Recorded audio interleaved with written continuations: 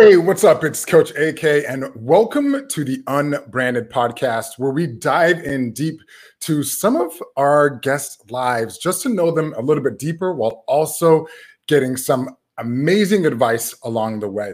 And I think we've all realized that during these COVID times, our lives are much more multidimensional than what we do between the hours of 9 to 5. And we realize the world in which we live in, there's so many different layers.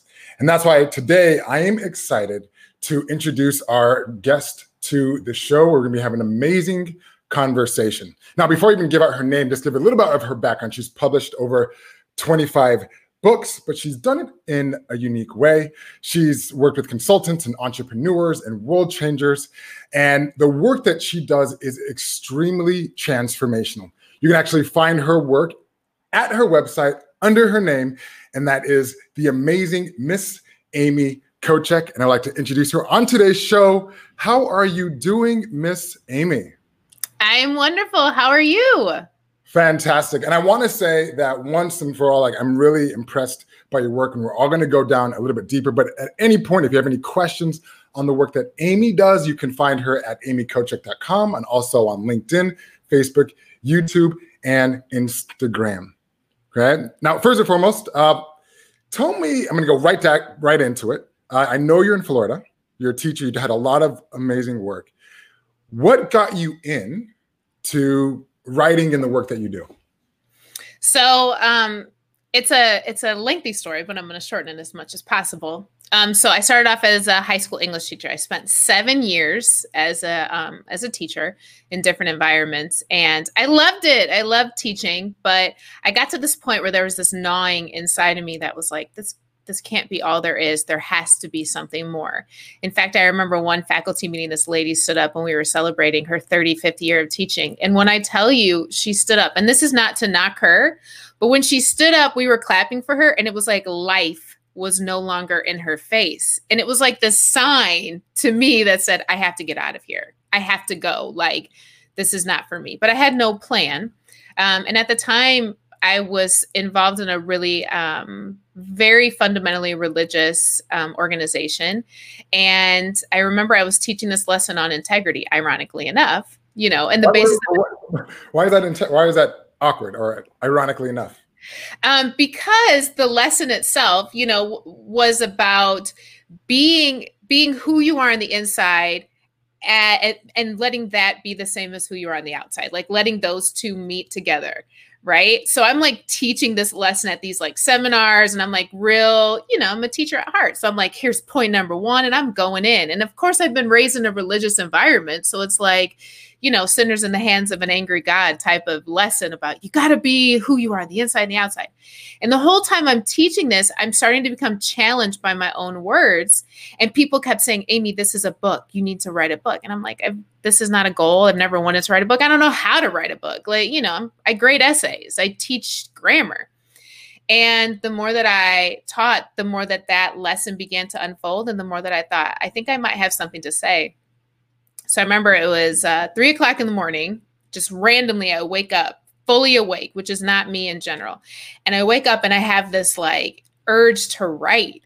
So I open up my laptop, I'm sitting on the side of my bed, and I start writing, and I'm using the outline of the lesson I've taught. And I start writing, but instead of it being like the lesson of, thus saith God and integrity, to starting to write my own story.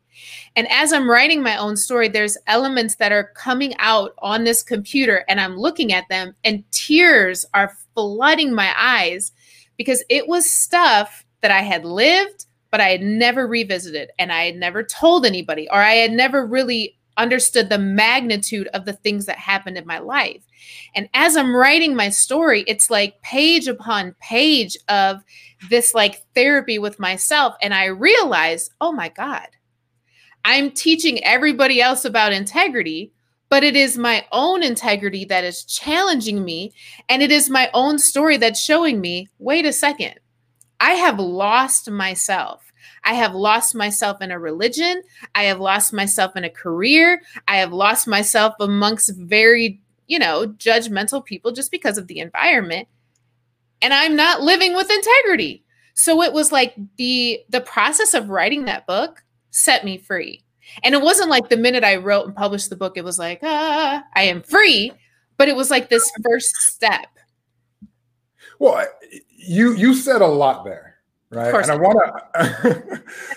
want to unpack it a little bit, because you said there was a sense of integrity. It was bringing out to really understand who you were. Why was it through the writing process? And I just got to tell you, as we go into the world, especially in the COVID world, we're giving you inside of people's homes. So you might hear traffic, you might hear kids running around, but this is the world in which we live. But to continue on that, but why was it writing that brought this out of you and not doing some other activity? So I think a lot of times when it comes to the idea of writing, we view writing how we were introduced to it, which was in a classroom, right? And we were told the rules, the technique, the 5-paragraph essay, and then you turn it in and then you get it back with red marks all over it that says you're not a good writer. And it becomes very technical and academic and educational. So we only categorize writing as in the academic world, or if you are gifted with the ability to write. But I have found that writing is just as spiritual as prayer. It is one of the most spiritual things that you can do, because if you think about it, like I said, I lived these events. I lived that life, right? But so many times we just keep moving forward without reflecting, and we get into noisy environments that keeps us distracted, and we don't really sit and become at peace. But writing just became another spiritual practice for me to pause. And the interesting thing is that I'm going back to events that I've already lived, but here's the catch. I'm going back to it armed with experience, with wisdom. It's like I'm revisiting Amy at 12, but I get to see her differently than Amy at 12 experienced it, because now I am armed with all this other wisdom, years. And it becomes a very reflective spiritual experience where I'm able to heal.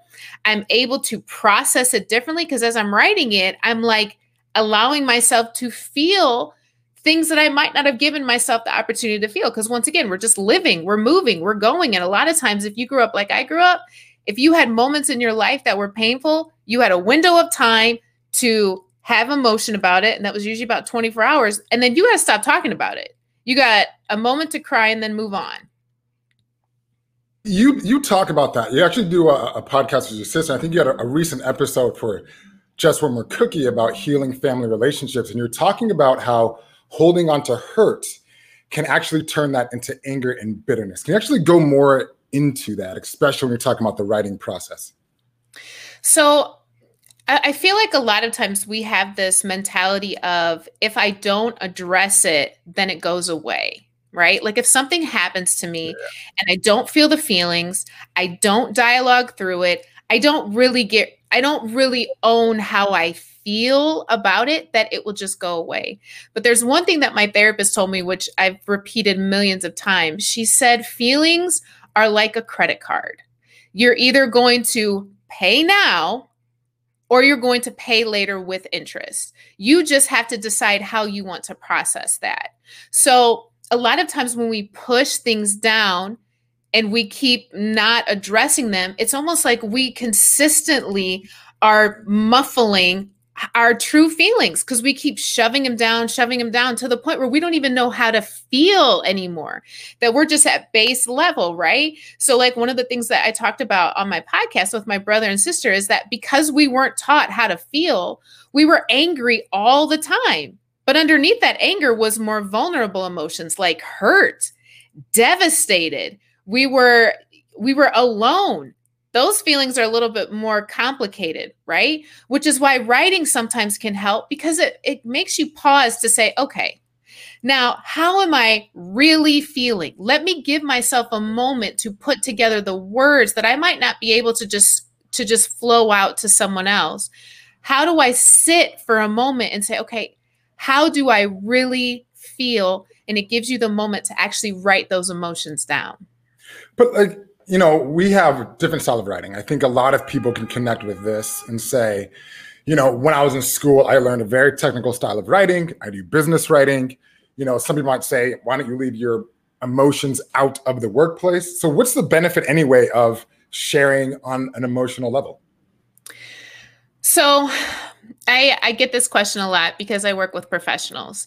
And one of the things that I have found is this fallacy with the idea of you have your business self and then you have your personal self, and you should keep those two separate.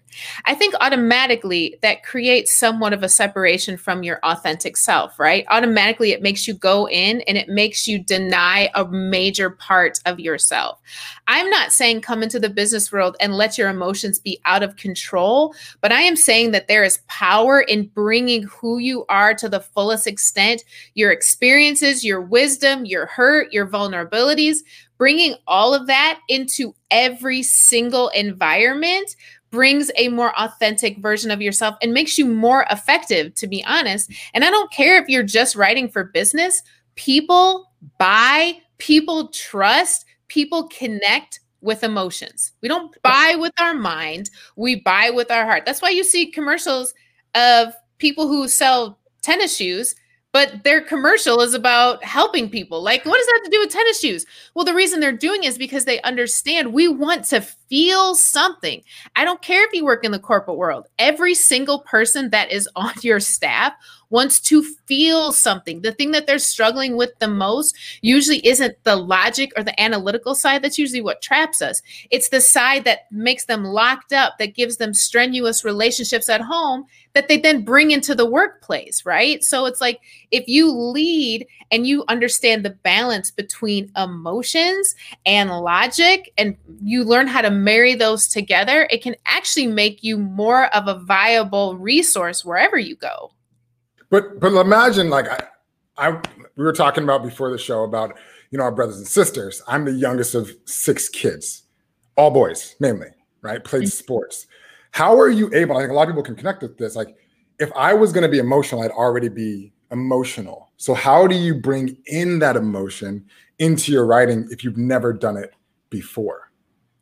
Well, first of all, it's the recognition that we're emotional beings. That's first of all. So there's no such thing as not being emotional. We have been gifted all emotions, but we've been taught that there's only one good emotion, and that's joy and laughter and happiness and positivity. That's false, because without suffering, there is no joy. There's a balance to all emotions, and we are emotional beings. That's the first thing. The second thing is, we've been, especially from a male perspective, we've been taught that emotions are feminine and emotions involve crying and they involve being hysterical and out of control. Those are false. That's not what emotions essentially are. And just like with any skill, learning how to write with emotions, how to connect with emotions is a practice. I remember even when we were talking about like healing family relationships with my brother and my sister, because that's probably where, like, family is where we are taught a lot about hiding emotions and getting emotional. A lot of people have strained relationships with their family. And specifically with my brother and my sister, we had to learn how to be emotionally vulnerable with each other. It was practice. When it comes to writing, I'm more of a logical thinker. I always have been. So when it got to me being able to really start to write on a regular basis in a more emotional standpoint, it was a practice that I had to do consistently, and it was uncomfortable. But the more that I did it, the more comfortable that I became, the more that I shared about my life and realized, oh, wait, it's not just the logic that people are connecting to. People are really connecting to my honesty and to my story. So that encouraged me to continue. It encouraged me to keep showing up and working at it. I'm starting to have this feeling, just a little bit, that your writing just isn't about putting words onto a piece of paper, but also it feels like this coaching, transformational type experience. What kind of changes have you seen in individuals once they start this writing process? So I have the privilege of being a ghostwriter, and I also coach writers. And it's so interesting when it comes to dialoguing out people's stories, because I think sometimes people just believe that their story is a sequence of events, right? And when you share your story, you share the sequence of events. Well, that's kind of like a textbook, right? Report the information. But when we understand that the events and the things that have happened in your life are so much more than just moments, they are packed with deep, deep emotion, wisdom, transformation. And the crazy thing is that what we don't realize is that the biggest transformation and the biggest emotional change that occurs is within us, right? So when I'm taking my clients through the process, it's always taking those events and going deep with those events. It's like channeling that moment. And I'll make them go back there. Like, go back there. I don't want you to just tell me this happened and this happened and this happened. I want you to put your body back there. And when your body's back there, how are you feeling? What are you seeing? What's happening around you? What's happening with the people that are in that environment? And the most amazing thing is when I do ghostwriting, I'll have them record their story. And what will happen is that people will send me back these recordings, and I'll have to take an emotional break after listening to them, because there'll be, some of them involve tears, some of them involve rage, some of them involve like pauses through the story of, wait, I never looked at it this way. Epiphanies while they're telling the story. I remember one young lady, I was ghostwriting her story, and a lot of her story involved her anger towards her mom, who had essentially abandoned her, And I remembered through this one chapter, she was talking about how she was just like seeking the affirmation and the love of her mom. And while she was dialoguing through it, she's crying. She said on this recording, she's crying. And she said, she starts talking to me on this recording. She said, Amy, I just realized something. My mother didn't have a mom either. She said, my mother was abandoned just like I was at the same age. She said, so I've been holding my mom to an expectation, and I've been holding her hostage with my anger, not even realizing that she was a little girl trying to raise a little girl and had no blueprint for it. And she starts crying on the phone. And I'm thinking, she's lived this. She's gone through it, but she had this breakthrough by going back to her story. I didn't have to tell her this. A therapist didn't have to tell her this. Her story told her that. And I've seen it time and time again when I'm going through this. People come to me and think they're just writing their story, but what they don't realize, and I always tell them, when you go back to your story, be prepared to feel it differently. Be prepared to experience it differently. Be prepared to be transformed by your stuff first. Because if you're doing it and you're not transformed, trust that when you send it out to us, we're not going to feel it. Because you are the giver of that information. You are the giver of that emotion and that transformation. But you just said you're a ghostwriter, right? There's so much emotions that individuals are sharing. How are you able to capture it and give it justice when you share somebody else's story, when they're giving so much emotions, because it's their life to live? Like, how are you able to capture that? So this is where I struggle with my title of ghostwriter, because there's a lot of ghostwriters out there in the marketplace. And to just call myself a ghostwriter is very difficult because I do so much more than that. I think I said heart whisperer one time. And I feel like that's it's probably not the perfect title, but it's a little bit closer to what I feel like I do. Because the same way that I want my clients to channel that experience, I then take their recordings and I take their experiences and I channel it. So I'm writing a book right now, and part of that book, the person who is sending me their recordings, he was in a psych ward, right? And it's his whole experience being in the psych ward. So while I'm listening to that recording and I'm going through it, I have to listen to the recording, I have to take it in. And then as I'm writing it, I have to be that person in the psych ward. So I have to see it. I have to feel it. The people that he's describing, I have to get it in my mind, which once again, when I'm writing, like if I'm ghostwriting a specific chapter, I know that I have to give myself breaks during the day because it takes so much out of me, which I then, if I'm coaching and I'm having people have that same process, I tell them, you should be exhausted when you're done writing. It should cost you something to go there. The books that really matter to us, the books that we've read and we walk away and we're like, wow, that person was talking to me, or, oh my God, that was transformational. Trust that that book cost that person something to write, because that's where true transformation comes in, is when you are willing to go there. And not only do I have to be willing to go there for myself to be an effective ghostwriter, I have to be willing to go there for my clients. You know, it sounds extremely powerful. And I was, trying to think about someone that's listening on. It's like, well, I want to be able to do that. So if they were to call you up and say, hey, I want to, share my story. I'm not really knowing where to start. Like, what's the best place to start? So I think that before I do two things. And I encourage people to do this. The first thing that I encourage people to do is take your life and chunk it into 5-year increments. And when you chunk your life into 5-year increments, you just create a writing exercise. Each of those 5 years, you take those 5 years and you write down all of the triumphs and all of the trauma, anything that comes to your mind, even little stuff, right? And you just go through that, as many things as you can remember.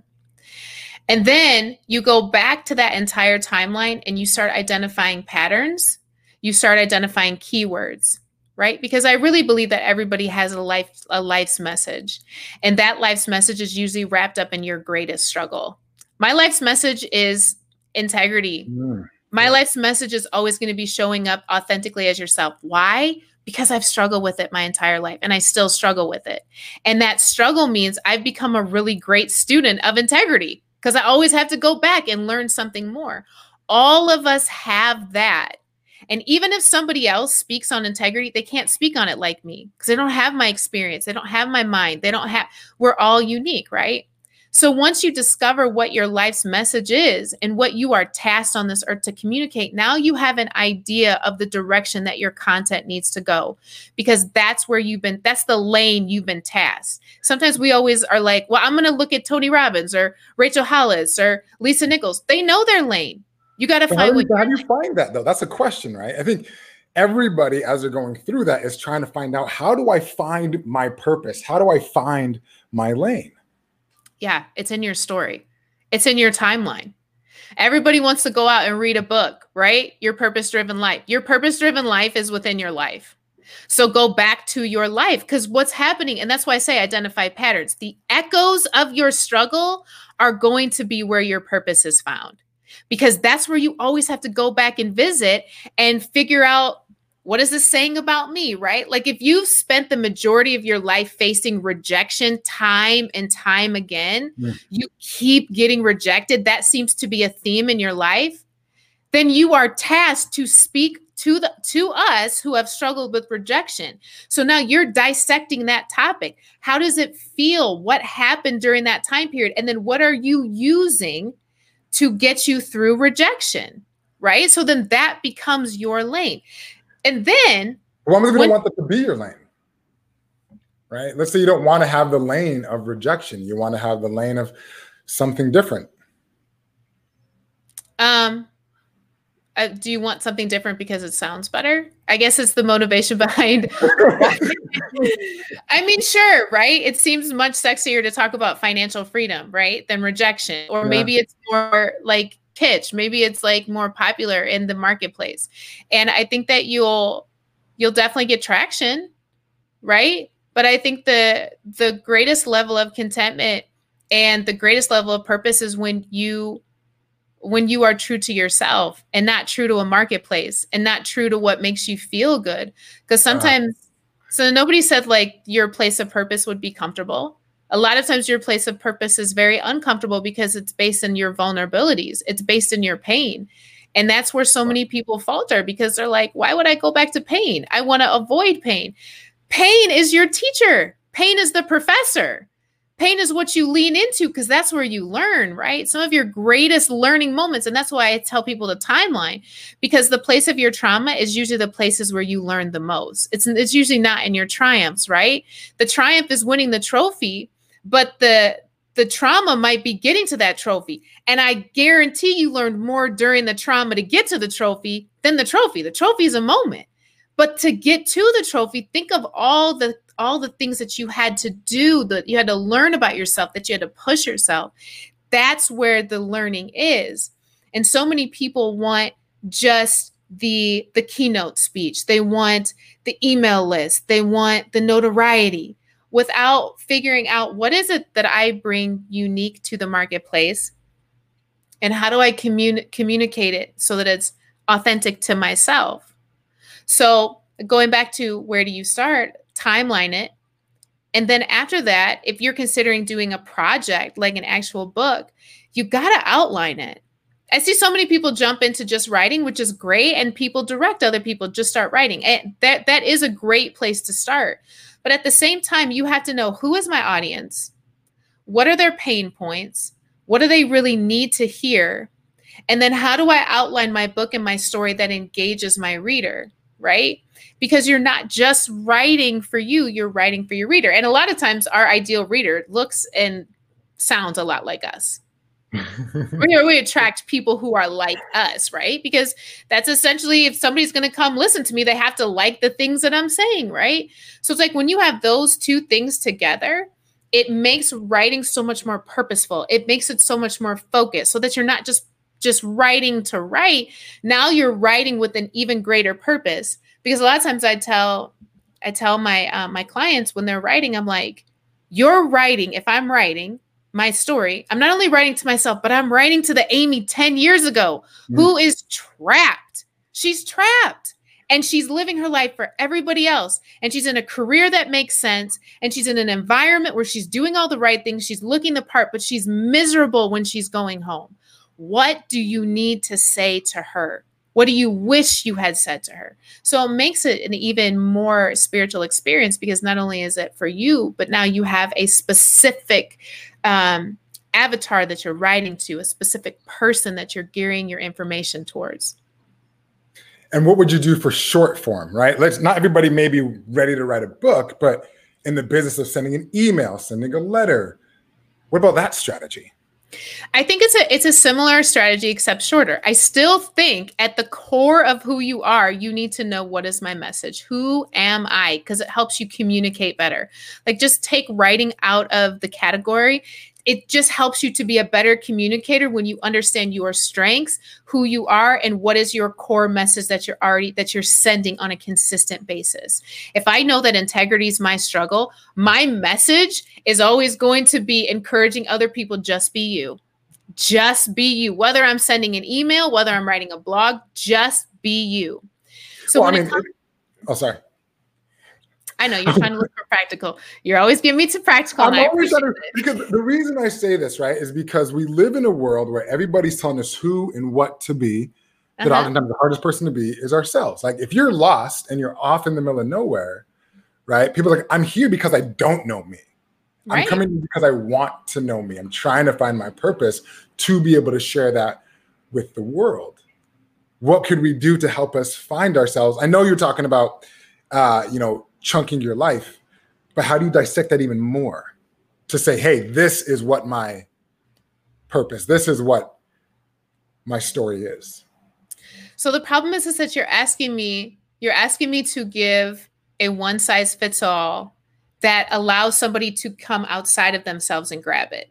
When I'm telling you that the way that you find it is by going within and sitting with that timeline in front of you and owning it and feeling it and discovering it. I can't, I get it. We want the book. What's the book? What's the step-by-step process? What's the pill I can take, right? And I'm telling you, you just have to feel it. You have to be in it, right? But we want to skip it. Where's the ebook? I don't have it. You talked about that earlier with the just kind of the Nike example. Just do it. You can't theoretically think about it. It sounds like what you're saying is you physically have to sit down and do it and you'll understand. But most of us are waiting for that one size fits all. Yeah, because the problem is we keep going outside of ourselves. So when I'm saying that when I encourage other people, all I'm doing is telling them, hey, you know that person inside of you that you keep silencing? You know that person that you're insecure about and you don't want anybody to see? I'm telling you, you are okay. And that's the person you need to go to. I'm telling you that person is in there. Have a conversation with them. I'm telling you to connect to that person. And that's it. right? So it's like, sometimes that's where the struggle is with what I do, because there's so many ghostwriters and writers out there that's saying like, write a book in 15 days, publish it in a month. And of course I can give you the step-by-step process for that. Of course, right? But you'll be the one and a million on Amazon that looks really good, and you can give it to your friends and family, and they're like, oh, great, Amy wrote a book. And then in a month when they're cleaning out their books to go to the Goodwill, mine will be on top, but I published it. I got it out. But if we're talking about doing something that matters, it takes time, and it takes you being with you. But we don't want to be with us because that's uncomfortable. I'm hearing something that makes you very, very different. Mm-hmm. It's not just about writing. It sounds like it's a lot about finding yourself. It's not like you can publish a book, but what's a transformational process and journey you've been on? Meaning the person you are before you wrote that book, or whatever the manuscript, whatever that article, whatever it needs to be, the person that comes out of that will be a different person. Am I catching that correctly? 100%. I have a girl right now that I'm coaching, and she's amazing. She's phenomenal. And she has such a great personality, and she can really like get in, like, she's like one of those girls that you want to have a coffee with. But I can tell that even in her writing, like, she only gets to a point, right? And then she drops off because she gets uncomfortable being vulnerable. And I told her, I said, when you start being more comfortable being vulnerable in your writing, you'll be more vulnerable in your speaking, and you'll be a better coach. Because what you're doing is that you're becoming more comfortable with you, which then allows you to connect deeper to other people so that you can truly help people. You can only take people to the level that you've taken yourself. You can only transform people to the level you've allowed yourself to be transformed, right? So in her writing, she would send her writing to me, and I'm like, sounds great. I said, but you didn't go deep. You didn't go there. I said, so the way you go there is the same. It's the same process that I take people through when they write a book, right? When you're writing short form, who's your audience? Identify them before you write one thing. Even on social media, who's looking at your stuff in general, right? What are their pain points? What do they need to hear? And then what part of your story are you going to share? And that part of your story, go there. Feel it. Feel the pain of it. And then write. Don't just write. Don't just write. But that's where the thing is, like, we live in a world where you can share things and there could be consequence. I think people want to be vulnerable, but they're scared of the consequences. They're scared of what people may think. Like, how do you get people over that hump, right? That fear of putting themselves out there, similar to like public speaking. We have the fear of writing. How do you get people over that vulnerability to share pieces of themselves with the world? So I have an opinion on this, and I could be totally off because this is totally subjective. The only time that my vulnerability has consequences is when I've created a disconnect between who the public sees and who I really am behind closed doors. So let's say, for instance, I go out in public and I'm wearing like 2 girdles and a compression shirt, right? And I'm walking around and I'm presenting something. I'm going to walk around in fear. And if I'm in an environment where there's a fear that I might have to take those off, I'm going to be terrified because I'm presenting a body that's not real to who I am. It looks good. People might approve of it, but it's not who I am. But then flip it. If I go out in public and I'm naked, I don't care what your opinions are. You can say whatever you want because this is me. I'm not coming any other way but the natural version of myself. So when we talk about consequences, the consequences come, or the fear comes, when you are building a brand and you are building a platform that is the foundation of it is on pretense. And that's a very scary place to be. Now, I'm not saying get on and be like, man, I got really drunk last night and I have a drinking problem. You don't like, be wise with what you're sharing, I mean, even with, I think one of the Rachel and David Hollis, like they're a very strong, influential voice, especially in the motivational community, really, doing like marriage seminars. And then they just came out like a couple weeks ago talking about how they got a divorce, but they've been struggling with this decision for 3 years. But in the past 3 years, y'all have been doing marriage seminars. Y'all have been releasing content talking about how much you love each other, how you're the best. That's a scary ground to stand upon when the things you're posting are not honest to who you are. That's scarier. And there's bigger consequences there than if I automatically just say, whatever I'm posting is going to be true to who I am. And the audience that resonates with it, the ones who need to hear it, the ones who connect to authenticity, they'll come, because that's who I want to attract anyways. I don't want to attract somebody who has a check mark and like saying, well, this is, she looks like this. I don't like how she sounds like this. I'm offended by her story. Okay, good. You are not my ideal audience. You are dismissed. And the ones that need it and the ones who are going to feed off of my content and really receive transformation, they'll come. Because it sounds like it's about authenticity and integrity, as you're talking about. It's about how do you really make real change and impact in people's lives, right? And how do you go in deeper? I feel so disinterested and so bored with things that sound good. I remember growing up in church and we would sit there for an hour, right? The preacher would be up and he would be speaking for an hour. And I went to a very rambunctious, demonstrative environment, like, you know, people jumping up and down and running around the church. And I remember I'd be sitting there, and of course I'm analytical. So I have my notebook and my pen out, and he would be up in the front and he'd be saying these phrases, and people just be jumping up and down, running around. Right. And I would like write it down. I look at it and be like, okay, but what does that mean? What is that? What is that really? How do I apply this? How does this go to my life? And then it was like everybody in the church was like trying to impress everybody else at how spiritual I am and, you know, how great my life is. Just growing up in that environment did something to me that has put me in a place now where everything in my life, everything in my career, everything in my relationships is always about, I just want to be free to be me at the core. I don't just want to sound good. I don't just want to look good. Just want to look the part or just have people compliment me and go home and be sad and depressed and know that I don't have my stuff together, but I sure can talk it good and I sure can look it good.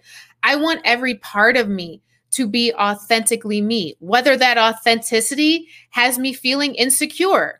And I tell my followers or my clients, man, sometimes I really struggle with insecurity. That might discredit me, but it makes me human and it allows me to always authentically operate within who I am. And it doesn't matter what career you have, it doesn't matter what you do, that quality can be something you live out every single day of your life and bring into your environment. And like I said, be a viable resource and be a credible person within whatever field you are. Well, I mean, we've been talking a little bit about really going deep within ourselves. And we did this activity in the pre-show called the Unbranded Process, where we go deeper into individuals' lives. Because we know during this COVID time, there's so many different layers behind each and every one of us. Also, in addition, we know that there's multiple driving factors that have made Amy who she is today, right? And we put a list together. I think you had over 100 things that make you who you are. Just tell me a little bit about that process and maybe some of the things that were on your list. We were able to actually narrow it down to 5, but just tell me a little bit about what was on that list and how that felt for you. So I want to preface this by saying that I hated this exercise. And Thank you. You're welcome. So one of the difficulties that I had just with putting down the list is I always struggle with labeling myself. And I think part of that was steeped in the fact that I spent so much of my life being labeled by others. So it's taken me a while to really decide who is Amy, and it resonates. And then how do I keep out the Amy that people have ascribed to me? You know, like I have a very large personality. I am, you know, so I've always been to this. You're too loud. You're too passionate. You're too opinionated. So get really narrowing it down to say, okay, if I silence all these voices and I silence all the things that I have for so long attributed to myself because I thought I needed to, and just really get clear, what would I ascribe to me? And that was a very sobering moment, and one in which, right, I wanted like what are the steps? How do I figure this out? Because being alone with myself was difficult in that moment, because then I had to realize, man, there's a lot of things that I have still ascribed to myself that maybe my mom told me or my youth leader told me, or, you know, so many other people. So it was initially difficult. It was initially difficult. We narrowed it down and we were able to get to your top 5, right? Painful. Encourager, observer, confident, passionate, paradox, you know. So within that, as you get down to your top 5, like when you look at this list, what does this list like reflect to you? What do you think about it when you see that, those top 5 that make up Amy? Well, first, I think it's liberating because these 5 resonate with me, not because somebody told me that I am this, but because I know I am this. So that's the first thing. It makes me feel good. It's like, it almost sounds childlike, right? Like, I did it. I did it for me. Nobody had to tell me. It resonates with me. But I think that the thing that's also so interesting is that I see these 5 in every part of my life. Like, I see these 5 fully functionally operating in every part of my life. You know what's crazy is that you didn't have writer, teacher, ghostwriter. Like, why not? Like, what? So obviously we do this every single day in the work, but none of this was on your top 5. Like, why is that? Because those are titles. Yeah. It's not who I am. Those are, especially like when it comes to writer, ghostwriter, I always say, like, that's my platform. That's not who I am. That's the platform that I've chosen to bring who Amy is to the world, right? And we all have different platforms. It could have said speaker, but I would still have brought all 5 of these to the platform of speaking. Or I could be an accountant, and I would bring these 5 to my career as an accountant and bring value to the people around me with these 5. So I don't put job titles change, careers shift, but who I am will stay the same, you know, relatively. This is the foundation of who I am. So I'm noticing something about foundation, people knowing who people are, but tell me more about paradox then. Like, what do you mean when you say paradox? So paradox is interesting because every time I go through these things, and it could just be like, I don't like rules, and like, I like to say, like, I am this all the time, or I am this. Like, I really struggle. And it could be my analytical mind, because I'm an introvert, but I'm also like, I'm an extrovert, but I also like to be alone. And like, you know, I'm really frugal, but sometimes I'm sometimes an overspender. So it's like this idea of like, okay, I am this always. It probably has something to do with just my personality of like, wait, it says 35 miles per hour for the speed limit. Okay, but 40 and 45 is optional. You know, it's like, there's like always this, there could be more, you know? So I think the paradox just goes with the basis of my personality of just never feeling like I want to settle in on a rule, a person, a way of life. Like, I always feel like I should be fluid and changing. You're muted. Who? I wasn't even talking. You thought I was talking. I was just finding my voice. That was good. That was a good facial exercise. It was good. It was good. I was, you know, working on my enunciation. There you go. But so if you had to remove, you know, we got to the top 5. If you had to remove 2 of them, what would you remove? I hate it. I hate removing. I mean, I probably would remove paradox and passionate. Okay. And I guess, you know, why is that? Oh, I knew you were going to ask me why. Well, part of it is that they both began with P's, and I felt that commonality. Because if I look at the other 3, I feel like those 3 are a little bit more profound, and paradox is just kind of something that is there, but I don't really focus on. And I don't know, but I am passionate. But if I had to rank which one of importance, I don't know that passionate would be like up there. Okay. So obviously you have your top 3: observer, encourage, and confident. right? So you got 3, right? When you look at that 3 in terms of all the stuff that you do, out of you, I think we started with a list of 100 different characteristics about you, and you come down to the top 3. What is the first thing that kind of comes out at you when you see these top 3? So I think encourage would be my number 1. Number 1. Mm-hmm. You got to encourage, number 1. So tell me about encourage or encourager. Tell me more about your number 1 of encourage. So I feel like this goes back to my life's message and like what I really feel like I've been tasked to do, and really what's been present in my entire life. I remember my mom told me this story when I was, she said I was 8 years old. I don't remember the story essentially. She said I was 8 years old and I came home and I was chatting with her, and she said, I told her that my friend's mom had talked to me about her marriage and how she was having all these struggles with her marriage. And my mom told me at 8 years old, apparently I had given this lady encouragement, that I had encouraged her, and I was telling my mom, you know, we really need to help her. And I thought that story was so interesting because I find that that is what the patterns of my life have revealed, is that so often when people come to me, I find myself seeing past everything you're saying to me, seeing past everything you're presenting, and really seeing you and encouraging the real you. Because so often we are our greatest critics, and we are surrounded by people that only want to deal with the base level of us. They only want to deal with what serves them. They only want to, they're comfortable with what you present, and they're not comfortable going deeper.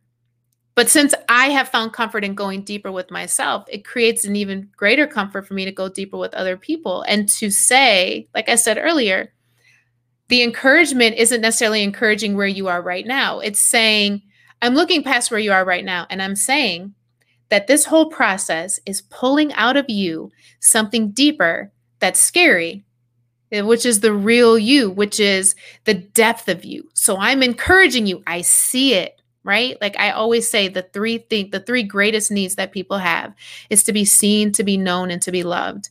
So when I'm encouraging, it's like I'm encouraging that.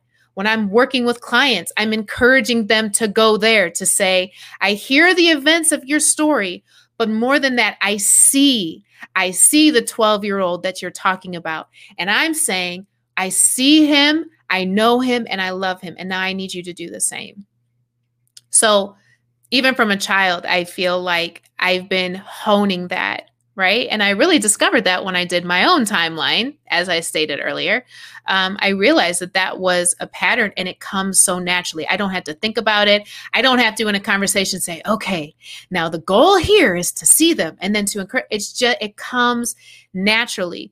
Most of my clients, like within the first 1 to 2 sessions, we're already there. And it's not even like it's on the list.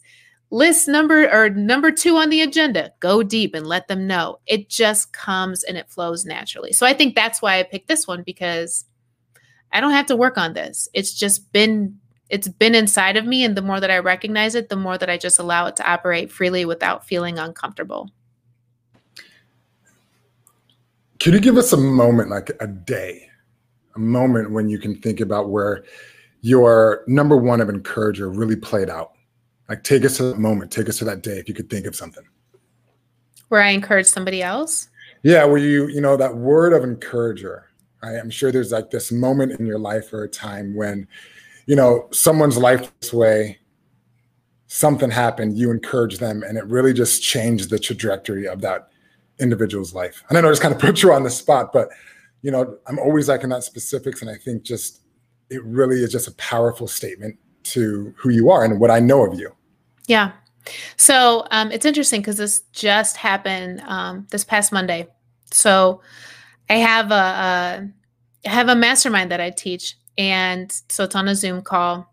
And one of the students, he's working on doing public speaking, but we're also working on the component of writing. So I do with my business partner who does speaking. So I did a writing workshop, and I had them write. And they had to It was like a couple paragraphs. And it gets to him, and I could tell that he was so uncomfortable. And he had shared multiple times, just like small, right? It wasn't like he didn't go deep, but he was talking about like he was dyslexic and he still struggles with it.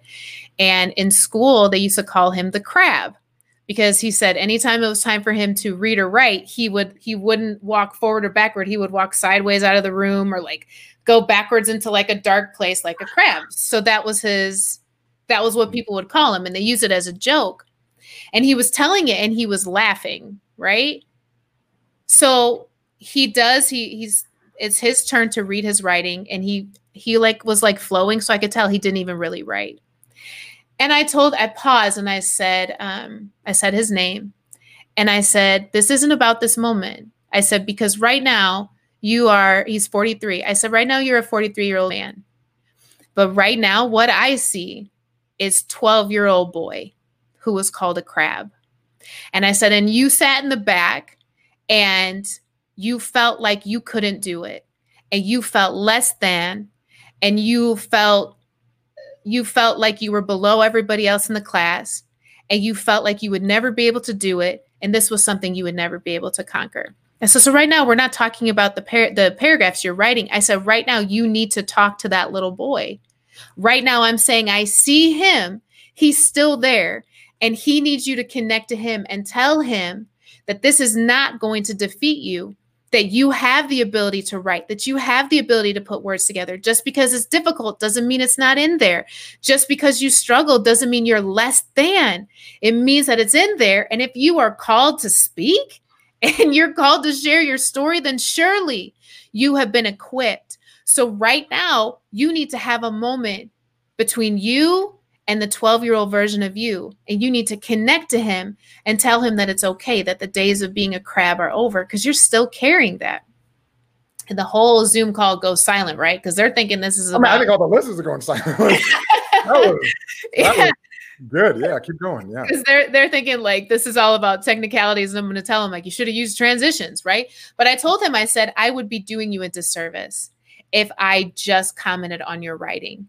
Because then all I would do is perfect one moment in time, where you need to conquer something that once you conquer it, every writing you do after it will take away this block that has been following you since you were a kid. And until you address that, like we're fighting a losing battle at this point. And he took a pause, and he was like, he's a pastor. And he said, he was like, Amy, for a moment, it feels good to be pastored. He was like, it felt like you pastored me, right? And he was like, you're so right. This is something that I need to address. He's like, because even now, when I'm writing, he's like, I get that same feeling and that same emotion. And that is the power of writing, right? That's the power of writing, because it's so much more than just putting words on a paper. For so many people, especially for men, there's like insecurity that comes with it, with just even the process of writing, that says more than just about that moment, that says something about an insecurity that you need to work on, or writing a certain part of your story that keeps you blocked. It's because there's something there for you to go to. Like I said, pain, discomfort, that's our classroom. That's our learning. That's our moment to like get that breakthrough we've been seeking. And we're asking everybody, can you help me? What's a book you read? What can I go to? You can go to yourself. That's where you need to go. But that's where we avoid the most, right? Because that is where we have to sit in pain and sit in front of our pain and say, teach us. And that's hard. But I'm telling you, that's where it's at. Like he came to that class thinking he was going to learn how to write a better paragraph. But when you understand that it's about learning how to become a better person, paragraphs come without trying after that. It flows in a way that you've never seen it flow before. So this is my, first podcast, obviously doing this and interviewing for the Unbranded. And sometimes you want to sum something up, but I feel like whatever I say right after what you just said diminishes what you just said in so many ways. It was, I was extremely touched because I'm a guy. I felt it. I could think we could all understand that the writing process, the difficulties isn't about putting words on a piece of paper, but it's sharing a piece of ourselves. And that is what I would say, since I've known you. Yeah, it's through the pen and paper or through the written word, but what you're doing transforms lives, like you said. So when I hear the word encourager, that story and combining those two is just literally mind blown. Now, if you can, and if you want to, is there any final words, as you have individuals that are listening in, could be today, down the road, or in some archive down the road, 100 years from now?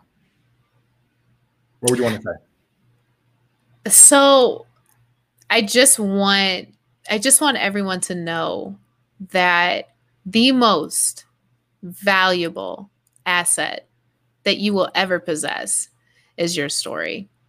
There is no book on the planet. There's no person. There's no influencer. There's no inspirational message that will create more transformation and more breakthroughs and more powerful epiphanies than your own story. I cannot emphasize it enough. And sometimes people are doubtful of it, but I would say, try me. Try going back into your story, because there is where all of your power lies. All of it. If you're confused, if you're like, Amy, I'm lost, the roadmap's in your story. If you're like, Amy, I can't forgive, I'm in pain, I'm holding on to bitterness, the salve to your wounds is in your story. And when you learn that, and when you start going back into your story and leaning into pain, leaning into discomfort, it becomes easier. So now you continuously revisit your story. There is no voice in my life that is stronger than my own. None. And I've learned that because when I go back to my story and I hear my voice, I get the direction I need. So that would be my encouragement to you is understand the value of what you possess inside of you. You've already lived it, but when you go back there, it's like going back to the textbook of your life to get the directions that you need. So stop looking outside of yourself and start looking inside of yourself, because everything you need is right there. Thank you. Thank you, Amy, for your powerful and inspirational, transformative words today. I think you're number one of encourager. You do it masterfully, literally. And the impact that you will have with the work that you do will be life-changing for so many individuals. And I think when I was introducing you, I was like, oh, she's published these books and she's done all that, realizing there's so much more into your story and what makes you who you are. Now, everybody, I just want to say, follow Amy. I said at the beginning, you can go to amykochek.com. You can also her on LinkedIn, Facebook, on YouTube, on Instagram. Work with her.